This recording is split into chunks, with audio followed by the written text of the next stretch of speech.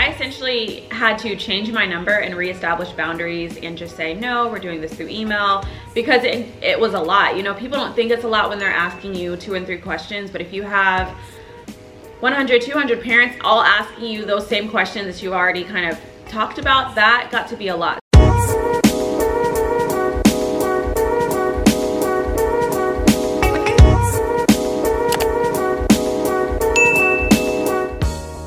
Hey guys, welcome back to my channel, the #1 place for entrepreneurs, where I give you the keys you need to succeed. There are so many questions that people have as entrepreneurs, as wannabe entrepreneurs, as someone who's starting a business, and today we're going to answer 10 of those questions. So I put out a PSA asking people what questions they had for dance studio owners, and today we're going to go over some of those answers. Now, before you click off, if you're not a dance studio owner, just know that a lot of these are general business questions that would really help you out in your service or your product-based business. So stay tuned to find out some of the interesting facts about owning a business. So we are going to get into it. The first question is, how did you decide to open a dance studio, and what motivated you to open a dance studio? So I've always wanted to open a dance studio. When I was in middle school and high school, I always said I wanted to own a dance studio, and that's because I had a really strong connection with the people who had been influential in my life. My dance studio owner and my gym owner from when I did gymnastics had a really big part on my life.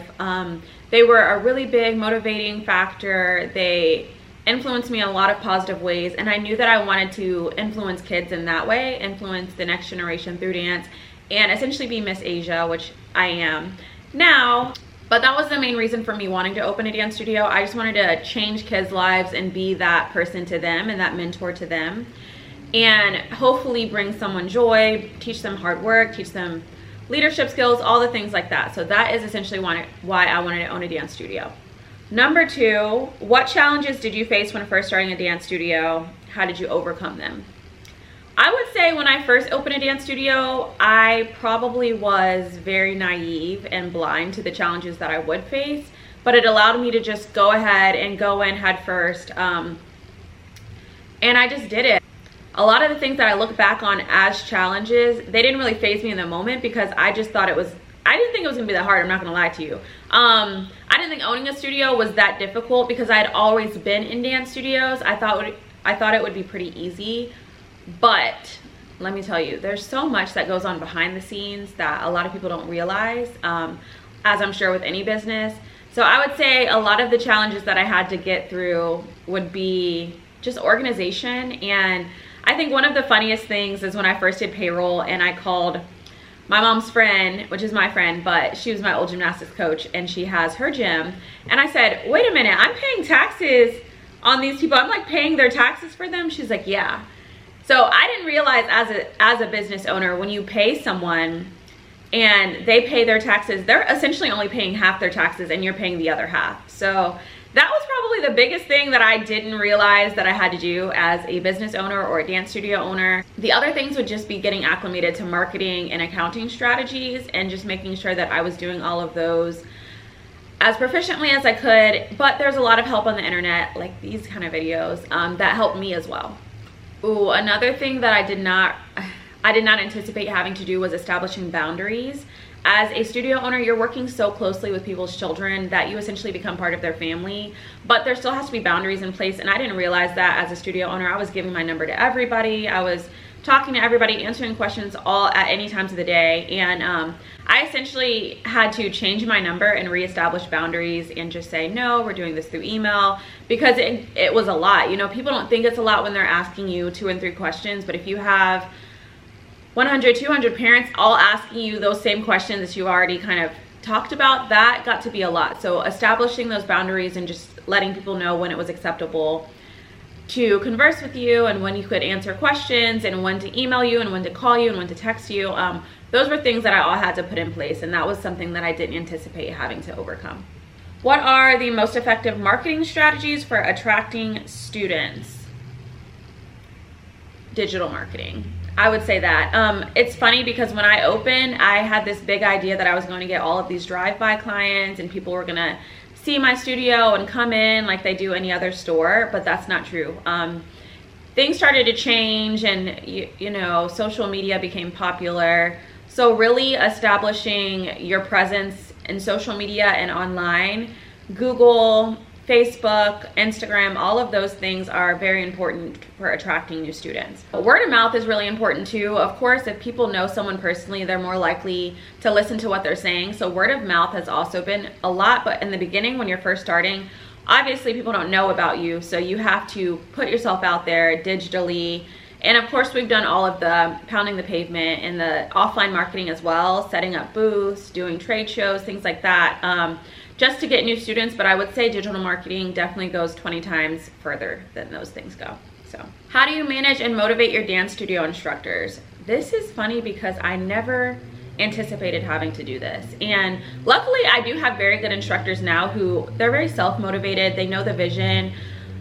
But managing people is never something that I really thought about as owning a dance studio.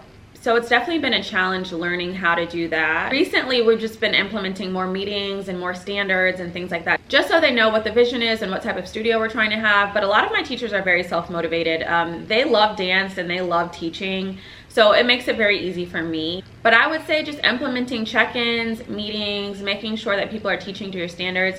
The couple of times that I have had to talk to teachers about what they were doing, it goes over well because it's such a loving environment and they know that I'm just telling them something because I believe that they are a good teacher and they could be better. So I would say just open communication and making sure that everyone knows the vision of the studio and what you're trying to convey in your messaging and what type of classes you're trying to have. Okay, how do you create an inclusive dance studio environment? This is also something that's funny because I never thought about that before I was doing it. Obviously, as a Black-owned business, as a woman-owned business, I do attract a lot of people who are of different races, of different body types, of different ethnicities.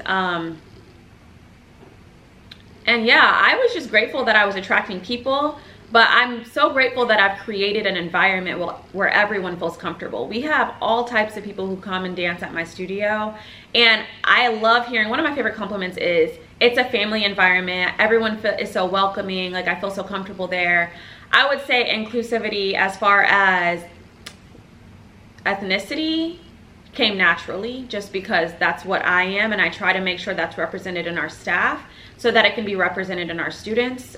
We are very adamant about making sure everybody can see someone that represents them. Every student can see a teacher that represents them, see staff, and we're respectful in teaching good quality education at the same time. So I would say that's how I've done that. As far as like body type, I've grown up in this industry and I've had lots of teachers who shamed body types. Not necessarily to me personally, but I've seen them do it to other students. So I just try to make sure that we don't do that. We promote being healthy, and if anything, if I'm talking to them about eating, it's because they're eating junk food that's not fueling their body. But I just try to make sure that I'm teaching them to eat for what they're doing. So eat to fuel your body for dancing, and then just not shaming their body types. I've had, teachers who've like pinched fat and stuff on their student. I don't do any of that because I wouldn't want that done to me. And I just try to make sure that we're not shaming body types. There's different types of bodies who dance, and I think that's showing more and more through professional dancing. But with that being said, I don't need someone to be a stick to dance here if they know how to dance, if they're good and they can take corrections and they're hard workers.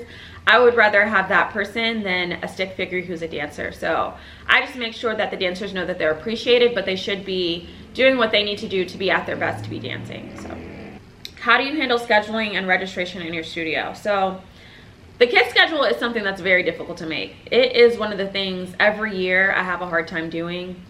Everything just has to be so strategic when you're creating the kids schedules, especially the rec schedule where people are not required to take every class, because you want to group classes in a way where they want to take other classes. So there's some classes that are required. For instance, if they take jazz or lyrical, they have to take ballet, but they may not want to take jazz and lyrical. So making sure that we put jazz or lyrical first and then our ballet class, and then the other one after that is something that's important.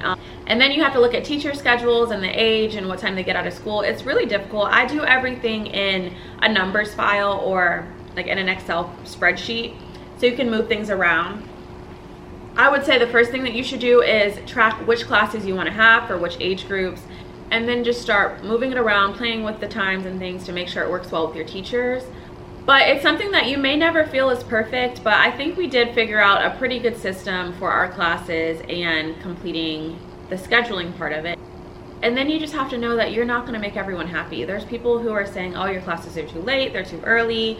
Those people are going to have issues regardless. You kind of have to do what works best for the general public and what works best for your teachers in your studio. As far as registration, we do have an online system where all of our registration is done completely online. You can come in and do it, but all we're doing is going through the online system as well. So we use Dance Studio Pro, which we love. A lot of people use Dance Studio Pro, Jackrabbit. There's all types of things that you can use. Just making sure that it's easily accessible and that parents can complete it without asking too many questions is really important. Okay, the next question, are there specific software or tools that have been particularly useful for managing your studio? Like I said, Dance Studio Pro is what we use for all of our kids' classes, our registration, our scheduling, and things like that. It's a great CRM platform, and you can also communicate with parents and do emails and text messages. For our adult classes, we use Acuity. Acuity also integrates into our email marketing platform, so it works really well, but right now we're really satisfied with those two. I also use a variety of apps and softwares on the back end that our clients don't really see, such as QuickBooks. We use Asana, and we use Slack for communication. So I think I have a video on the top 5 apps that I use, or some of the apps that I use, and I'm still standing by those. That's not sponsored. I really do use all those. So, have you had successful experiences with collaborations or partnerships that have benefited your dance studio? We have had successful experiences with collaborations. Some of my teachers have their own programs where they do a type of dance that we don't really do. And we'll collaborate with things like classes or their programs, making sure that their attendings for their programs take classes with us for a discount in exchange for something else, in exchange for like signing up for a monthly rate or something that's special to them. So I would say collaborations like that have worked really well. We are looking to do more collaborations in the future, so hit me up if you're interested. Our last question, how do you handle important studio announcements or communicate changes to your students and parents? I'm a big email girl, so I email things out. I had to get used to texting things out, and I also had to get used to telling people things multiple times. For me, I usually, if someone tells me something, I put it on my calendar or my own like internal reminder system. And I had to learn that an announcement is not like a launch. An announcement is not enough to tell people. Just telling somebody something one time is not enough. So I definitely had to learn to email things and text them and post it in the studio, and you're still gonna get questions about it. It doesn't matter how many times you tell people. And it's no big deal. I used to take it personally like, oh, it's not important to them. Yeah, it's not important to them. They have a million things going on. This is your life, it's not their life. You know, dance is a small part of some people's lives. It's a big part of mine. So I just had to make sure to consistently tell people through email, text, and flyers. All the things, digitally, social media. I try to tell people as many ways as I can so they can't say they didn't know, and they're still gonna say they didn't know. But it's just part of the game. I had to learn to get used to it. And that's it. Those are the top 10 questions for dance studio owners. If you have any questions for me, go ahead and visit my website, www.asiaonline.com, as well as like and subscribe to this channel. Turn your notifications on so you can be notified anytime I drop a new video. That's it for this week. I hope you guys have a great day and a successful life. I will see you next time.